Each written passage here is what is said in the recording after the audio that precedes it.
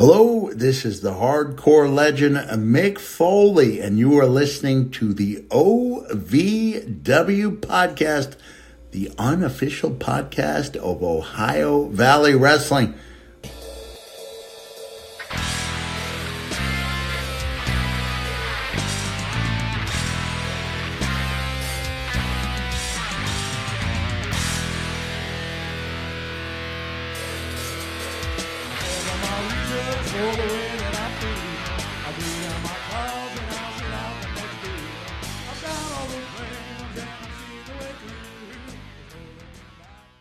What was the most ridiculous thing that you did on TV? I know you've talked about this shit for the last 20 years, but I still need clicks. I still need clicks. Sure, yeah. So I've got a question about this later on, but I want to hear your answer first.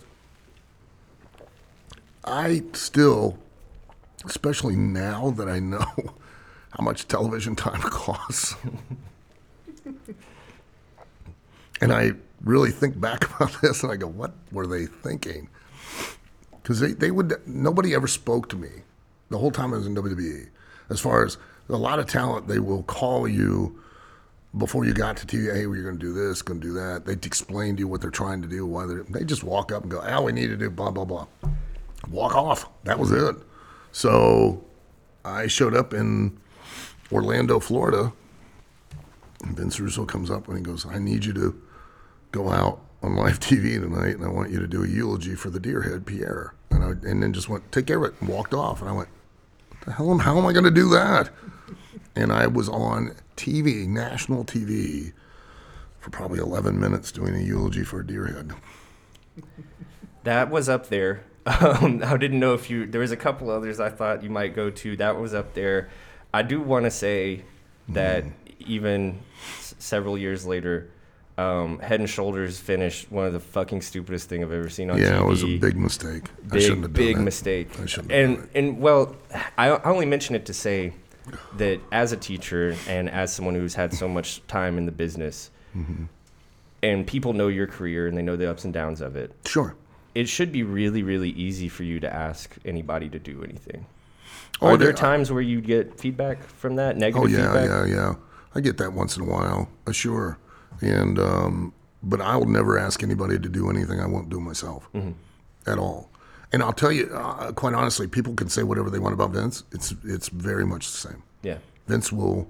We had our show Christmas Chaos, and most of the boys, the talent, are just pigs. I mean, they're like children. They won't clean up after themselves. And I was backstage Saturday night, picking up water bottles and throwing stuff away. And you know why? Because I watched Vince one night at an arena, and the show was done, and he's going around cleaning up the locker room and picking stuff up. And, that's incredible. That guy's a billionaire, and he's doing it. So I'm like, well, I'm not gonna be any different. He will never ask you to do something he would not do himself. I won't ever ask any of the talent to do something I wouldn't do myself or I haven't already done. And there's nothing that they could ever say that I haven't already done. Yeah. And I've already that's the thing. I don't teach or I don't direct based on what I know. I teach and direct based on the mistakes I've made and the experience I have. So at this point in my life, quite honestly, especially in the wrestling business, is very, very, very few people who have the amount, the type, or as varied experience as I've had. Because I've started in the territorial days, have been a wrestler. I have been overseas to 38, 39 different countries.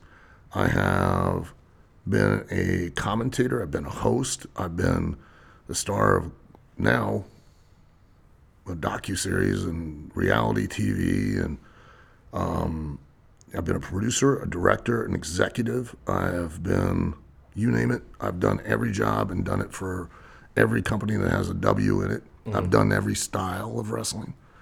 I've done shoot fighting. I've done catch wrestling. I've done lucha libre. So come up with something that I haven't done. And then I'll ask you to do something And if you don't want to do it, I'm never going to force you to do it because it's not going to work if it's not something that you're comfortable with doing. I will never, and I explained that to my new partner Ed the other night.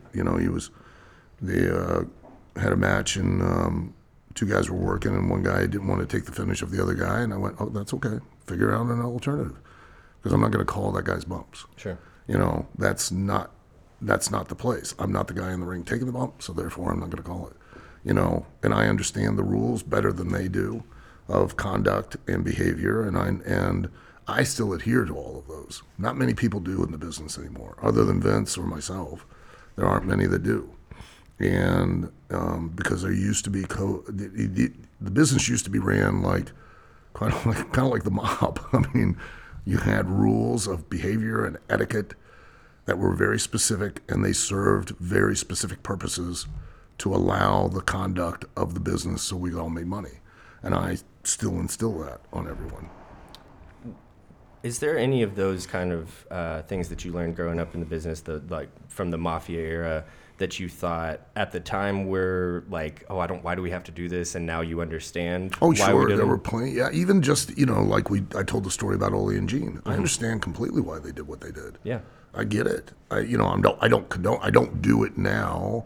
I wouldn't do it to somebody, but because I let the natural process of reality and how hard you really have to work weed out the people that aren't going to want to do it anyways. Mm-hmm.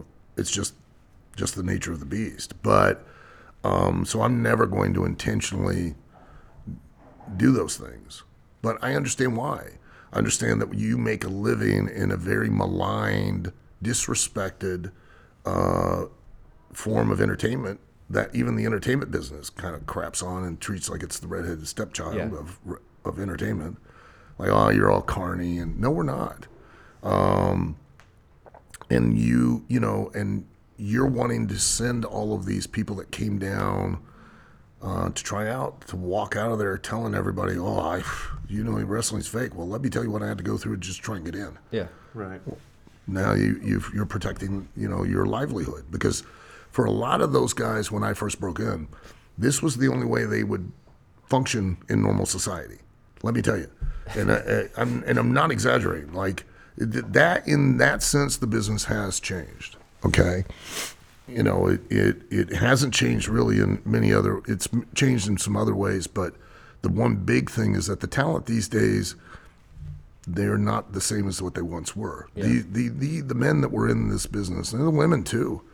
God, they were terrifying. Women were terrifying, worse than the men. They were some of the most eclectic, eccentric, and I mean really highly intelligent and creative people that you would ever want to meet. And they were also probably some of the most depraved degenerates that were also some of the most classiest, because they could go in and have a conversation with the President of the United States, talk to him on his level, walk out, talk to the homeless guy on the street, and not make that homeless guy feel any less than what the President of the United States was. Mm-hmm. They were fascinating individuals. And you knew, especially some of them, like if they weren't in the wrestling business, they weren't going to be a functional part of society. They'd probably be in prison somewhere, And, I say degenerates, and I say it with love, but I mean, it was part of it when you're living your life on the road 250, 300 days a year, and you're that type of person, and you get addicted because the real art of professional wrestling is physical storytelling within a competitive situation, and but it's done in a manner to where you consciously are manipulating an audience, much like a magician manipulates objects to create an illusion. You're manipulating their emotions to bring them to a certain point, to what the term that everybody misuses, a pop. It's to pop their nut. It's to get them to have an emotional orgasm. So, you get addicted to that. And then you're in the car for, back in the day, 3-4 hours between towns, or, and you start you never shut it off. So, Yeah. Now you go in the restaurant, you see if you can get the waitress to sell. You know what I mean? Or you have a competition with the boys to see who can get the most waitresses to come to the table, because the one gets weirded out and leaves, the next one comes in, gets weirded out, leaves, the next one, or like there was an older wrestler and he would purposely answer the door to every hotel room naked. Just anybody would knock on the door just to see the reaction, so they'd have a story when he got to the building that night of, housekeeping, and then you just, hey, and see how they would react. You know what I mean? Is walking back through the curtain after the bell rings like an incredibly lonely place? Oh God, yeah. It's living your life on the road is probably like I explained, like I've told my wife, like I've spent the majority of my adult life alone. Mm-hmm. I have a family. Shit, I got 6 kids. I have my own overpopulation problem. I mean, I have 7 grandkids. I'm slowly building an army the more we breed. At some point, I'm going to take over a small town in Iowa. Right where they make that? Yeah, probably. I was going to say, let's see, I might have a town for you. Yeah, I'm going to burn that to the ground. Anyways,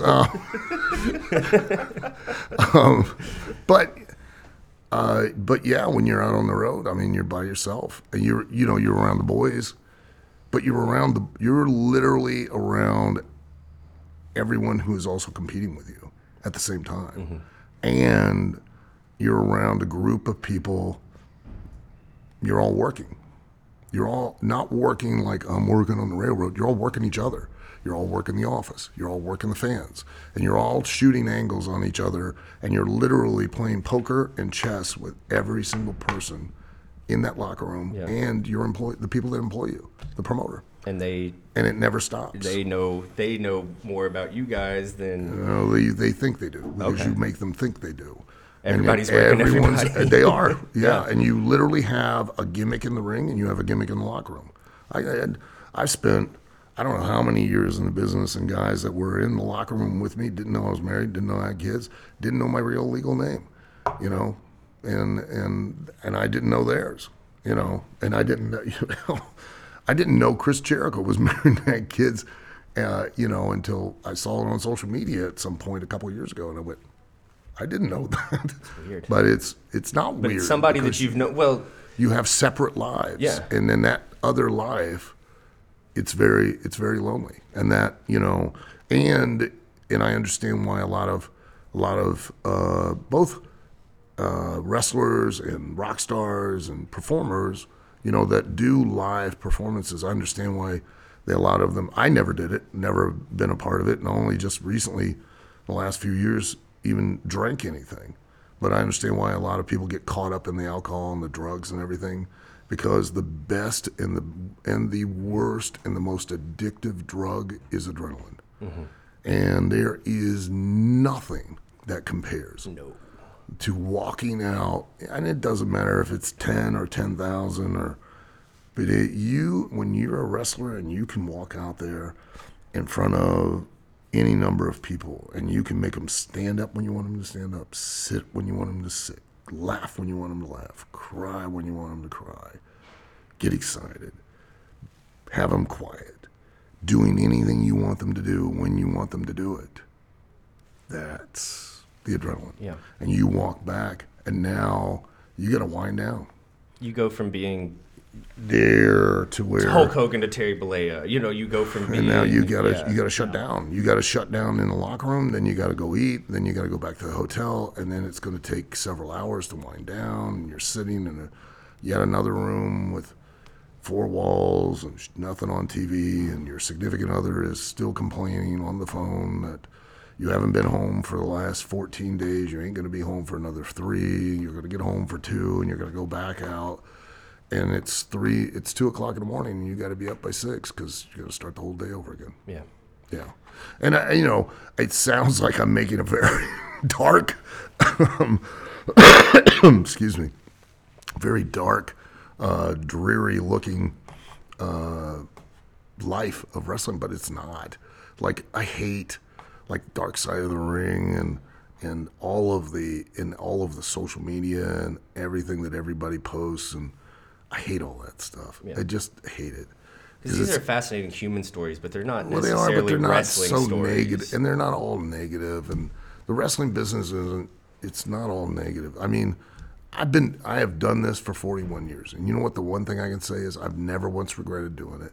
I would do it all again, even the same way. I'd do it again with the same mistakes. I have had a blast. I've been blessed to get to do what I've gotten to do for as long as I've gotten to do it, and I've gotten to, like, I'd never be here.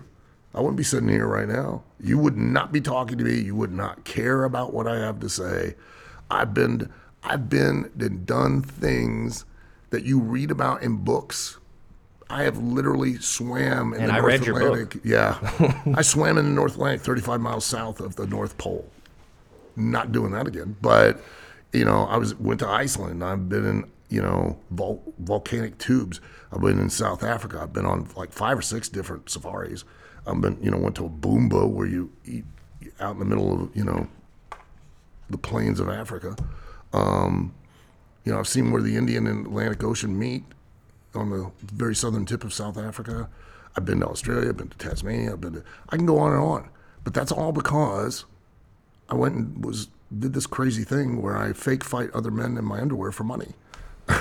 So, it's been awesome. So I can't complain. And I hate it when I hear wrestlers come out and they go, I've been doing this for X amount of years and blah, blah, blah, like it's a cross that you have to bear. Yeah. Go home. Everybody's got, their problems with their job. But what an awesome job. Yeah, I mean, come on. What an awesome job and how ridiculous it is. I mean, we're not saving the world with any of this stuff. So we're just entertaining people, creating memories and having fun. I know that my co-host Brian has a couple questions, and then I had a couple more before we wrapped up. Sure. So Brian, if you want to ask away. Okay, so there's one thing that I've always wanted to know, and over the summer I ran into Jessica at the We did the Country Boy. DNA test. We checked it. It's not happening. So I was so worried. I know. Me too. So I heard this story over the summer. I ran into Jessica at the Country Boy show. Yeah. That's my wife. Yes. She's awesome. She is. Oh, man. And I am so lucky, I tell you. She's She's such way a good too hot time. for me, I tell you. She had such a good time telling me the story. I'd like to hear it from you.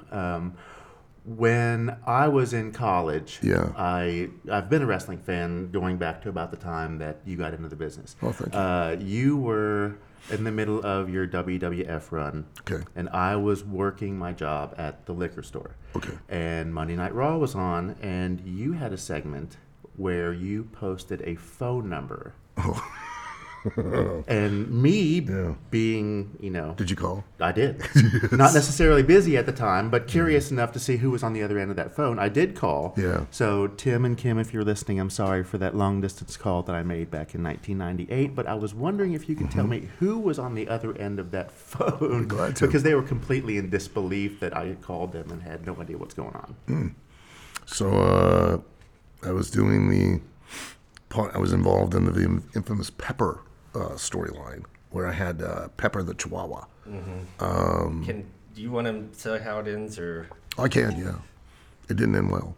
not for Pepper? Well, not for Pepper, and not for me either. But and I've made people aware of this story in the details, and I'm not making excuses because at the number one rule, which was I wanted to title my book this, and the publisher was like, "No, you're not gonna do that." I was like, "But it makes sense." The number one rule I've learned in wrestling is you take shit and you make shoe polish every time. Doesn't matter what it is. Got shit, make shoe polish. Got shit, make shoe polish. Doesn't care how you do it. You just gotta do it. So I take responsibility. So Vince Russo came to me. I'm gonna make this kind of quick. Try to, anyways. Came to me after he'd seen the Son of Sam movie, where the killer was hearing voices from a Chihuahua. And he's like, and I think at the time they were trying to kill the head because it was getting heat. Because I've always been ahead of the curve. I got canceled before cancel culture was a thing. Yeah, So, you got pulled all of your merch out of Walmart. yeah, because of one woman who was an assistant professor of communications at a college in Kennesaw, Georgia. who never watched a day of wrestling in her life. Now, why do homework and any actual investigation? Let's just jump to conclusions. Yeah, you're not an educator or anything. You shouldn't. You don't have on any due communication. diligence. Yeah. And let's expound our opinion in a public forum, and then corporate America just went. No, she just didn't like wrestling. That's all it was. I literally became a national news event for 2 weeks, which, thank you, lady. And you sold out all my dolls, my action figures. So, and funny, that's kind of how the Salem witch trial started. But we won't. I digress. But hey, free speech, yay. You're not saying anything worse than Stevie J said on here. Yeah, so. as long as I don't, no, not even close. As long as I don't say something you don't like at the time. It's free till you make me pay for it. They were trying, I think, to get rid of the head. They gave me the dog. My words exactly. When Vince Russo explained the whole Kennel from Hell match, I went, we're going to have highly trained animals, correct? Oh, yeah. Yeah, bro. Yeah, bro. Right? And I love Vince dearly. So, and I've had this conversation with him on his podcast. So it's nothing I'm speaking out of turn. I said, well, give me the Chihuahua. It's got to be a trained Chihuahua. I've got to interact with this thing. Well, they call a veterinarian clinic. They get a list of owners in Detroit that own Chihuahua puppies. Here comes the dog. It's not trained at all. So I just have to make do. And they continue to bring Pepper back every single week. That dog was a mess because every time the pyro went off, it would climb up on my head and piss. God. And, Ray, I loved him dearly. He would purposely bring his nightstick out, hit the steps as I'm standing there with the dog, and it would just pee down my arm. And I'm like, I know what match I want to do at the end of this. Pepper on the pole match, like a tetherball. Needless to say, we didn't have trained animals at any part in this at all. And the match was horrendous. But I take responsibility for it. So they come to me at one point after Boss Man has kidnapped my dog. And they go, look, Vince walks up like typical, like he did with the deer, and he goes, hey, we need you to make a have you seen poster. I go, what? He goes, we need you to make, get a picture of Pepper and run it off some Xerox copies in the office. We need you to do a little promo where you're posting these posters. I go, okay. Yeah. I look at Meanie, Brian Heffer, and I go, every one of these posters have a phone number on them, don't they? He goes, yeah. I go, well, I ain't putting mine on there. He goes, I'm not putting mine. I go, Christian walks in, we're talking about it, he goes, put Val Venus's phone number on it. I go, yeah. So I do the poster, right? And it plays on this, it plays on Sunday Night Heat. And we're in Philadelphia, okay, at a live event. They like you up there. Yeah, they're okay. And we get along. And I'm going to try some of this while I'm telling this story. Yeah, let's pour another one. So we are in Philadelphia, and they have monitors in the back. And Sunday Night Heat's on. And then that part of the show comes up, and Val Venus is sitting in the locker room, and I go, ooh, you know what I'm going to do? I'm going to go stand in the hallway. So I hid outside the door, and it only came up for a brief moment. Yeah. And I'm standing outside the door, and I hear ring, ring, ring. And he's like, what the hell? Answers the phone. And I hear the conversation. I'll never forget it to this day. And he's like, no, I think you got the wrong, you need my mom. His mother bred dogs, bred puppies. So somebody called him. They just glimpsed this phone number, called him, and were like asking about the dog. He thought they were calling him by mistake, so he's directing them to his mom, right? And I'm behind the door going,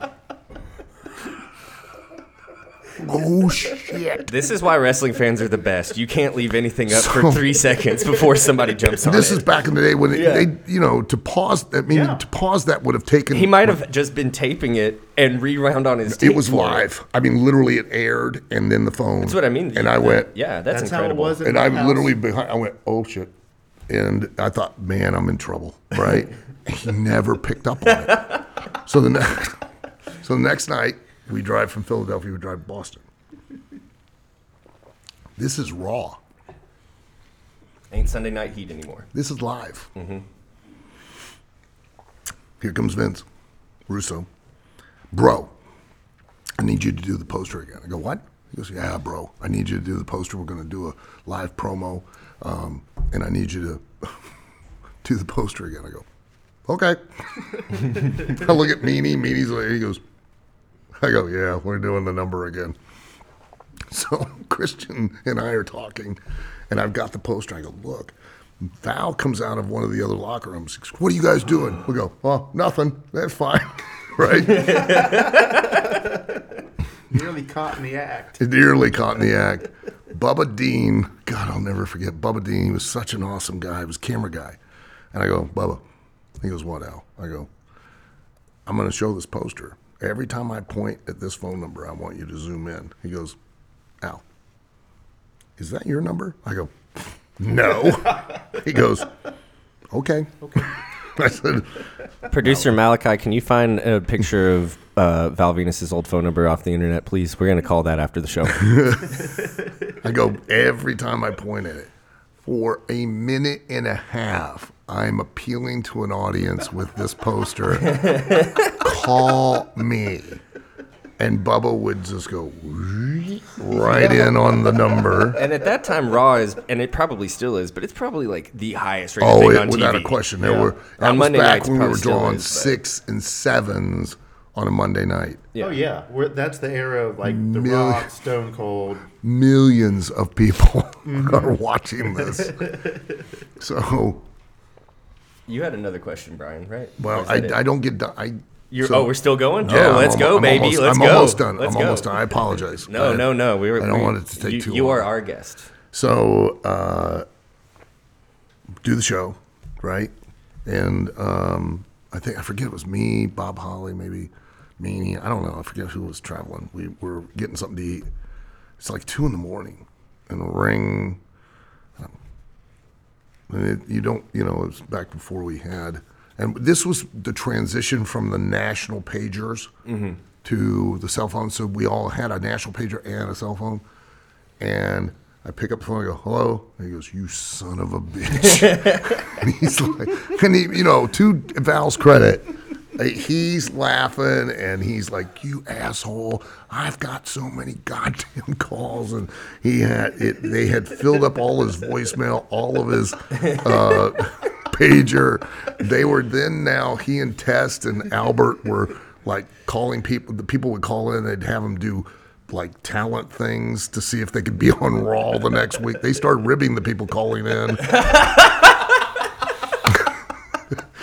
And Yeah, for $250, I'll bite you and slam your neck against the ring ropes. It was pretty good. So yeah, nobody's ever gotten me back for that. So thank God. Well, That was a good one. Val's still out there. He's Oh contemplating. yeah, I'm sure he's still. contemplating. Yeah, it's going to take years to top that one. That was good. I was right on live TV. Vince never caught it either. If he'd have gotten mad. Mr. McMahon? Oh yeah, Vince McMahon. Oh, he He'd would've. have got mad. By the things I've never had the pleasure of meeting him, but by the things I've heard about him, he He doesn't mind the ribs and things like that. Like that everybody went through a spat of. It sounds silly, but you'd padlock people's gear and things, clothes. That's all, yeah. And and he finally it got out of hand. That was one of mine in high school, actually. He was like, hey, no more of that, And so Kurt Hennig immediately went to a hardware store and got the biggest padlock he could find and padlocks his briefcase. And Vince just walked down and went, you got me. No, this is the last one. And then walked off. And everybody's like, yeah, well, that's it. That's the end of the padlocks. It was fun while it lasted. Yeah, done there. So Did you have another question, Brian? It was more of a story, but if you have a question, why don't you go ahead? I kind of... So this is off topic of OVW a little bit, but there's this like narrative in the history of professional wrestling where there's a guy, Marty Jannetty, who gets treated like he is not talented because he happened to be in a tag team with Shawn Michaels. sure, yeah. I was just hoping maybe that's just like categorically not true. Not at all. Marty Jannetty's like one of the great wrestlers Actually, from that time period. I and think in general, Shawn wouldn't have been Shawn if No. it hadn't been for Marty. No, absolutely. Yeah, not. without a doubt. Absolutely not. I just wanted to, if we could have a minute, I just wanted you to clear the air on Marty Jannetty's really fucking good, and it's going to be Beyond that, I don't think- want his legacy to be The Rockers. I've said this numerous times, and I will say it again. I think I was lucky to get to team with Marty and to You have an inside point. learned Right. so much from him. He's so much better than and so much more than what anybody would think. Marty's his own worst enemy. Yeah. And only his enemy. He's nobody else's enemy, period. I mean, he's not. He's only been a detriment to himself, no one else. But this will give you a good example of just how really, quite honestly, talented Marty is. Everything that's done with you is an investment of time, money, and effort. When you go up the ladder, that investment becomes exponentially greater. So when you're on a WWF or WWE type of level, it's immense. I mean, it's in the amount of money that's put into you as a talent is incredible. So think about this. Marty holds the record of number of times that he has came in and then been released and then came back and then been released. Because Vince McMahon, who is a fairly intelligent guy, saw the value in him and knew just what a commodity he was, and that's why he repeatedly gave him opportunity after opportunity after opportunity. It was just sad that Marty was self-destructive, and I don't want that to be Marty's legacy. Right. I want people to realize and know that if it had not been for Marty Jannetty, because Shawn Michaels was put with Marty Jannetty by a promoter to help carry Shawn Michaels along. Yeah. And Shawn hadn't spent time with Marty, then Shawn wouldn't be Shawn and wouldn't know the things he knew. And Shawn was just more adept backstage than Marty was, and was less of a detriment to himself than Marty was as well. And you watch that early kind of Shawn getting stuck with Marty.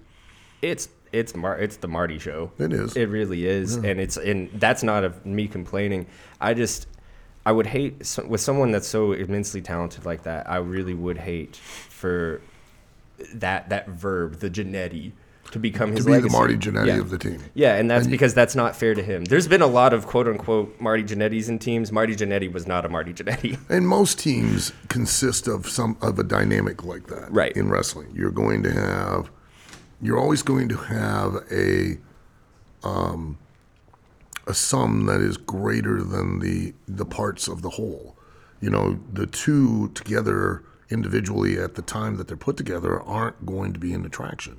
But for whatever reason, chemistry-wise and balance-wise, the two of them together fill a gap that the other doesn't have, and that needs to be filled, that makes them into an attraction. Mm-hmm. The Dudleys, they tried to split them up, and it didn't work at all until, Bubba went to Impact, and I was one of the guys that was a producer. Yeah. He started developing the Bully Ray direction and coming into his own. But prior to that, both he and Devon needed each other. Well, and he probably would have never been able to breathe the way that the Bully Ray character needed in ECW or in WWF. It kind of took in Impact. ECW he could have, but in Impact, in WWF, no. I mean, he would, but the problem was, even at that time, is that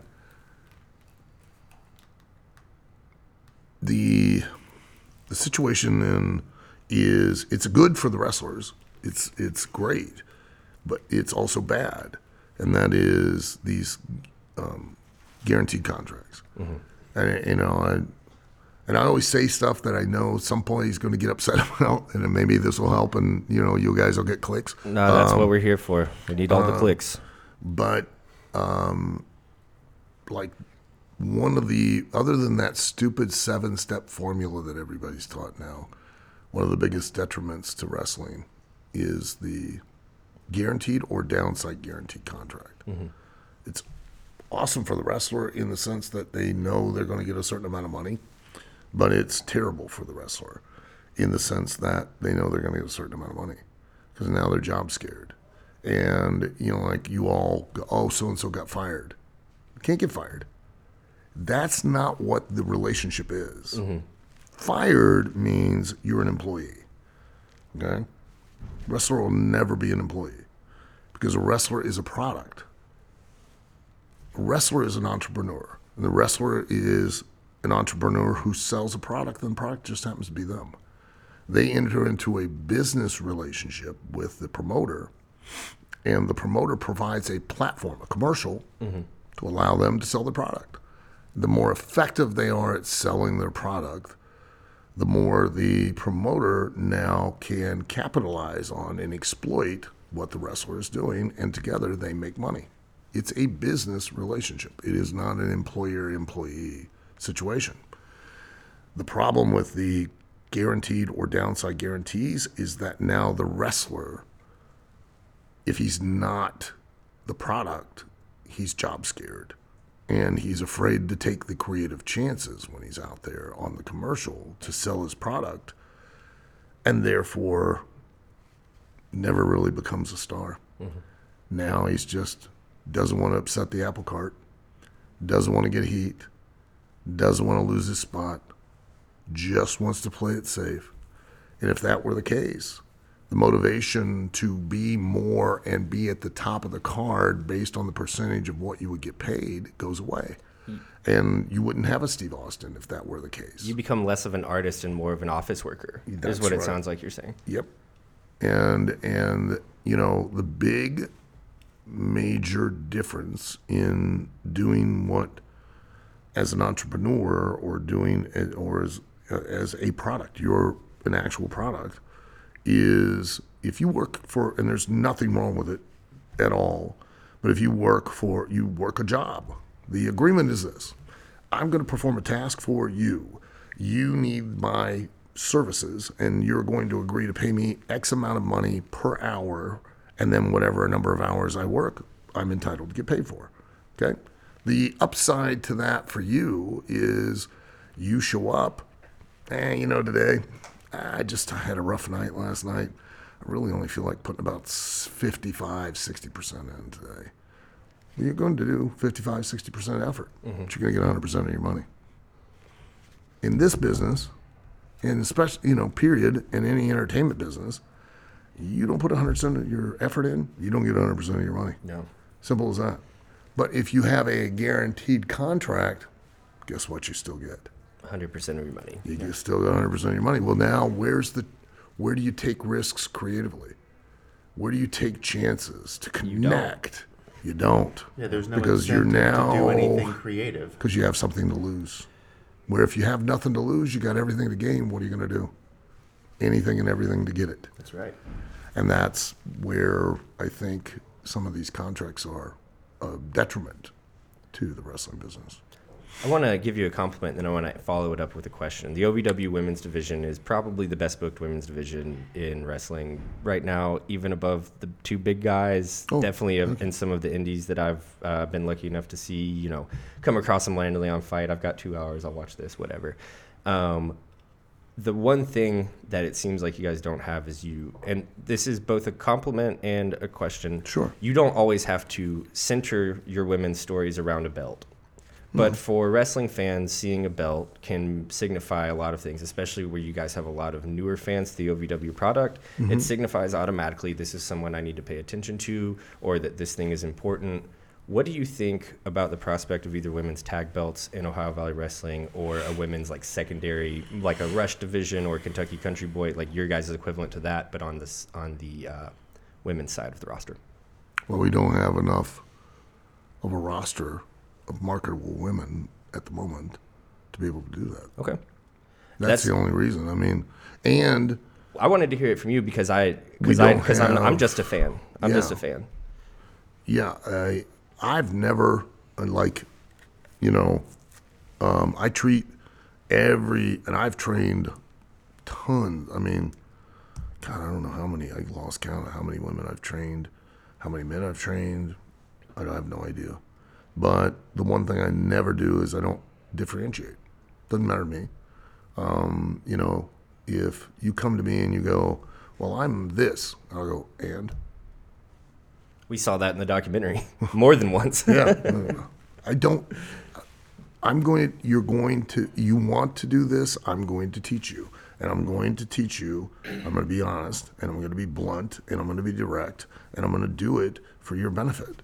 I'm not going to do it to tear you down. I'm going to do it to help you be what you want to be and achieve what you want to achieve. Because at the end of the day, it's not because I'm magnanimous and, I'm the Mother Teresa of wrestling, even though I'm tougher than her. She probably couldn't take a punch.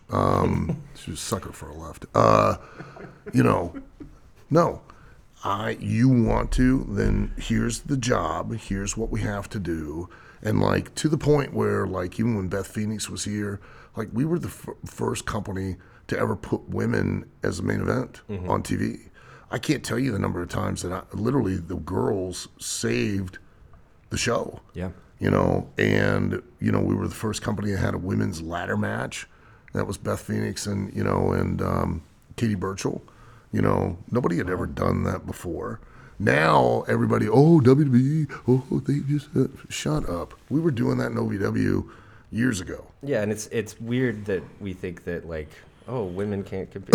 We're getting over that as wrestling fans, but OVW was doing it before. Because I don't care.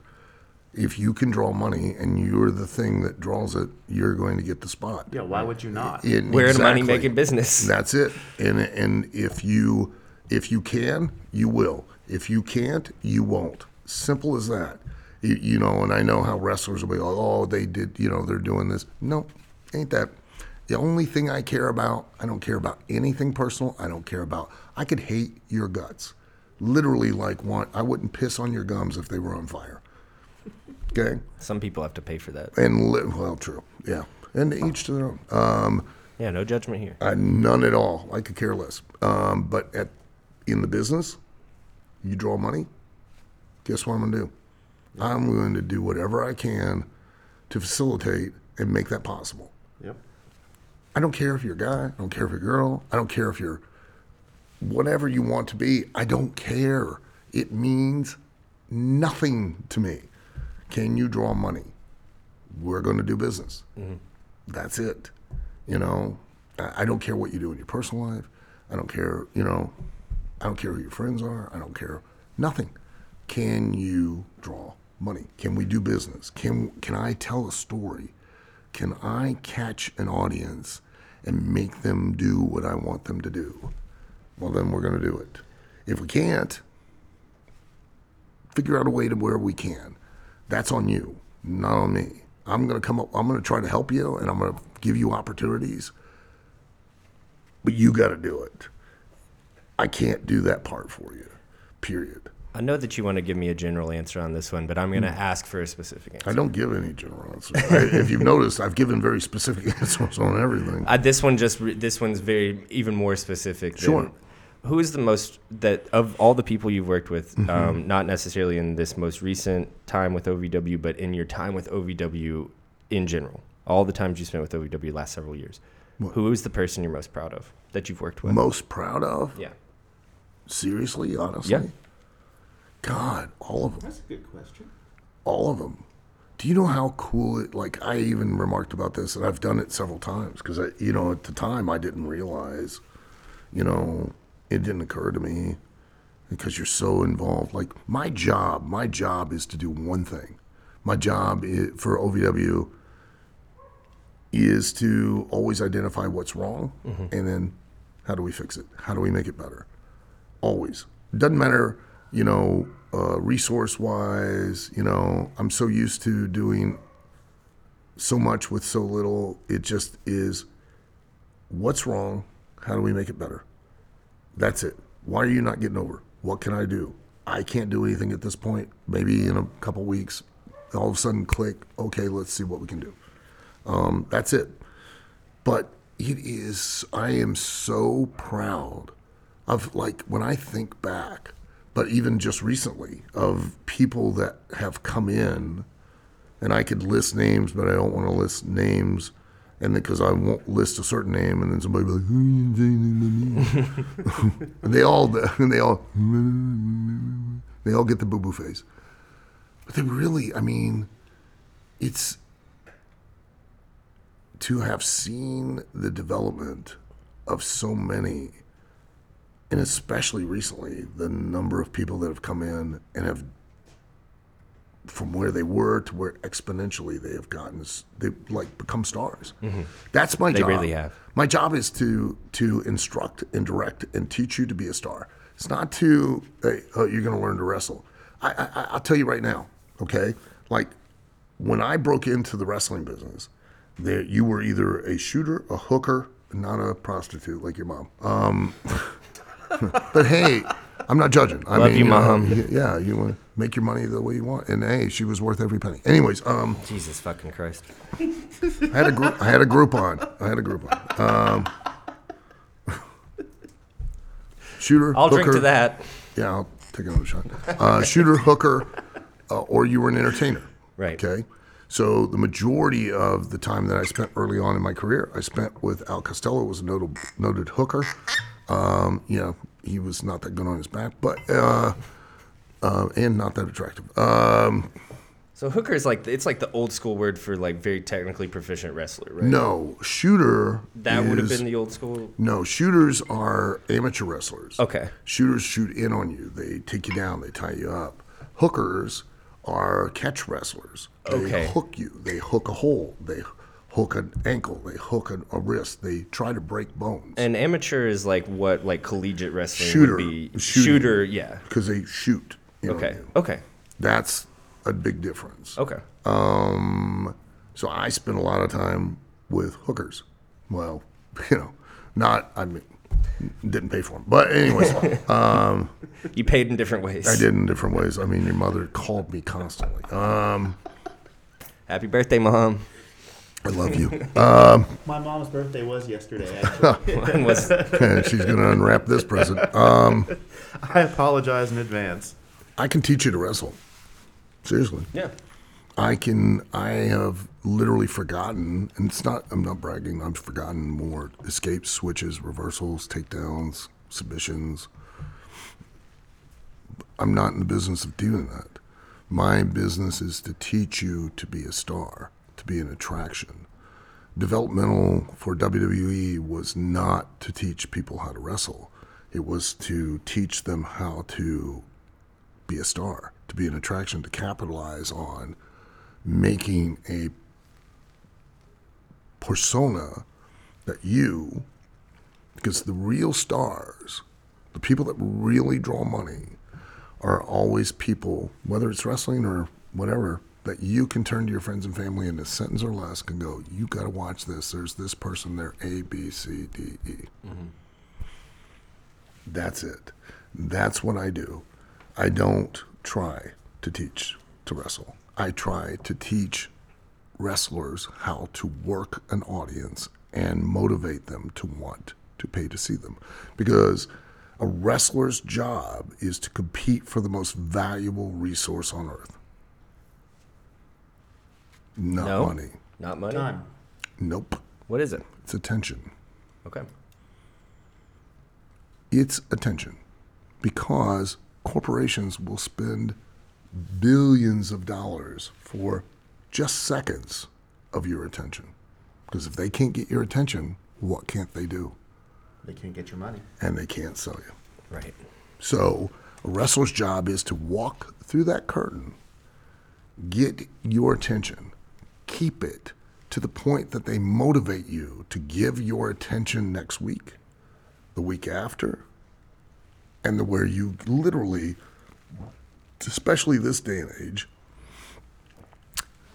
are willing to leave the comfort, safety, and security of your home, get in a car, drive to a place to where you pay to park your car, which is ridiculous.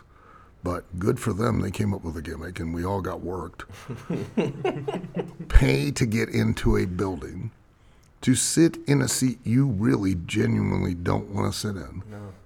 Around people you don't want to sit around. You can ask listeners of this podcast, who do I hate anything more than wrestling fans? Any fans. I hate. It can go be to movies, a basketball game. Yeah, I hate. I hate fans. You're right. Here's the difference with movies. You're in a darkened building, in a leather recliner, and you don't even have to see the person sitting next to you. Mm-hmm. In a wrestling event, you're usually in a metal folding chair sitting right next to that person who clearly believed that the deodorant was 72 hours. And it ain't.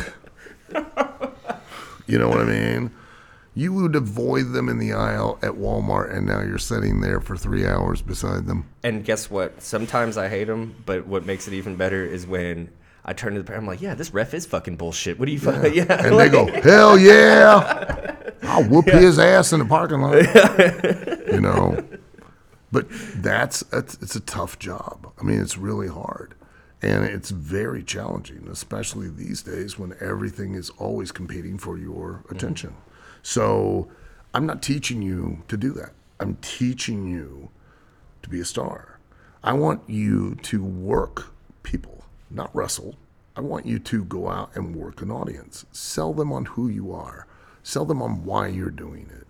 And then give me the ability to, because the only reason I'm telling any kind of story, like, you know, everybody, oh, they're a soap opera for men and all that.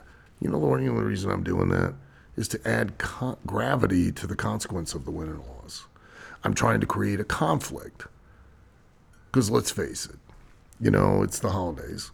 So you're going to have these conversations about your cousins and your brothers and sisters and all at the family table, and about the fact that so-and-so did X, Y, Z, that then resulted in X, Y, your brother or your sister or your cousin getting angry in X, Y, Z, and now you're interested in seeing the conflict. Yeah. Because there's heat. That's all I'm doing when I come up with these ridiculous things where, you know, like Aaron Greider's dating Freya, or Freya's dating Aaron Greider. That's our favorite. Yeah. One of our, like, I love your guys' big, you know, prestige, you know, Jack Vaughn and Tony Gunn the past few weeks have been fucking incredible. Sure. Yeah. You have such an incredible gift for that other part of wrestling that should be fun, and then also... should be fun. Was it fun? But yeah, it was a ton of fun. But also at the same time, Freya went from being super despised. 15 seconds later, she was one of the most loved people on that entire roster. It's just circumstantial. And still is. Yeah. It's just circumstantial. You know, that's all it takes. And because that's real life. Yeah. As much as you would, it is. As much as you would love to believe, and I've learned that years ago, ages ago, how much of a babyface you think you are, you're a heel in somebody else's story. Yeah. You know what I mean? And hey, if you're not a heel, you're doing something wrong. When I first kind of started getting into wrestling and realizing all of the nuance that wrestling actually could be, that was the thing that fascinated me about the world of wrestling the most, is that these stories have all been going on for years and years and years, and I need to know everything that's happened in the past. And then also, that is the way that real life is. Yeah. In every situation, you're not a babyface. In every situation, you're not a heel. And wrestling plays to that. And this is just my personal opinion. I've expounded on this at other times. But he's standing up now, probably getting a signal. Everything in life is a story. Yeah. Your life is a story. And everything has and this will sound morose, but it's a fact. Everything dies. Everything has an end. But everything has a beginning, a middle, and an end. And think about this, because we all hate when things come to an end. Why? When you read a book, you don't get a chance to read another book until that one book comes to an end. Mm-hmm. You don't get to watch another TV show until the one TV show comes to an end. And you're like, oh, God, I hate that TV show. But, oh, shit, there's and here's another one, you know what I mean? Yeah. And it's the same in life. I mean, you really, relationships, etc., they're all just stories. That's all they are. They have a beginning, they have a middle, and they have an end. And then you should celebrate what you had instead of mourning what you've lost, and then go on and tell another story. And that is the, what would you say, the heartfelt moment of the podcast. So there you go. And on the way out here, Al, at 60 years old, I think I've finally given away a little bit of wisdom. I do want to say, other than how to put somebody's phone number on a poster. Self-Help, your autobiography, one of the best wrestling books out there. Oh, seriously. Thank you. It didn't sell like it was, but the ECW Press, you can find it on Amazon. Really, really good. There are parts of that where It's 100% through. It's 100% you, and that's what I appreciate about it. I was completely honest. Yeah. Even the ugly stuff. And that's the other thing is I've read so many wrestling biographies where they touch on the ugly stuff and they try to babyface themselves. That was not you. Nope. And so seriously, if you're still looking for Christmas gifts out here, or Big Al Snow fan, or you loved this podcast with Al, you've never heard of him before. 3 of you that are big Al Snow fan out there. Order that book. It's one of the best wrestling biographies ever. And I think the best. Well, it's not the best. But when everybody goes and I've got this relationship story. I think I got one in there that's yes. Yeah, you're not going to outdo that one. And Whenever I break that one out. That's actually the specific chapter I was talking about, where I was just like, this man is you were honest 100% way through it, and that was a bad deal. I appreciate, as a reader and as a fan, I really appreciate that. And there's so many wrestling biographies that will touch on something like that and skip right over it in a paragraph. You did not do that. You did not allow yourself to have the reprieve from it. And I really appreciate that. Here's why. I also have learned a life lesson, and that is I own every mistake I make. You know why? That way nobody can ever use it against me. Most of your book is actually about mistakes that you've made. That's right, yeah. And then on the way out, if we could just plug that social media, sir. The Real Al Snow on Facebook, Instagram, Twitter, TikTok. The reason The Real Al Snow is because I did have some fakes. And listen, I don't get upset. If you want to fake being me, that's great. I'm just going to message you and go, look, aim the bar higher. Seriously. I mean, if I were going to fake being a celebrity on social media, I'd be like Brad Pitt or, George Clooney or Neil Armstrong, something. I wouldn't be Al Snow. I mean, you're thinking slip under the radar. Nobody pays attention to him. You're right. They don't. But I paid attention to you. So, I'm not going to be upset. I'm just going to be like, what are you thinking, man? I mean, come on. Clearly, you don't have a lot of aspirations in life. Hey, guys, on the way out here, holidays are hard. Take care of yourself. Love each other. Thank you, guys. Thank you, Al. Yes, for coming and by love today. yourself. And love yourself. Yes. Yeah, I mean, holidays are hard. You can never do that enough. I mean, they have extra equipment these days. I mean, the marvels. Some of it's cheap science, and some of it's very expensive. And it might be worth it. I don't know. Thanks, guys. Happy holidays. I don't have a Groupon for that. I just for his mom. That's it.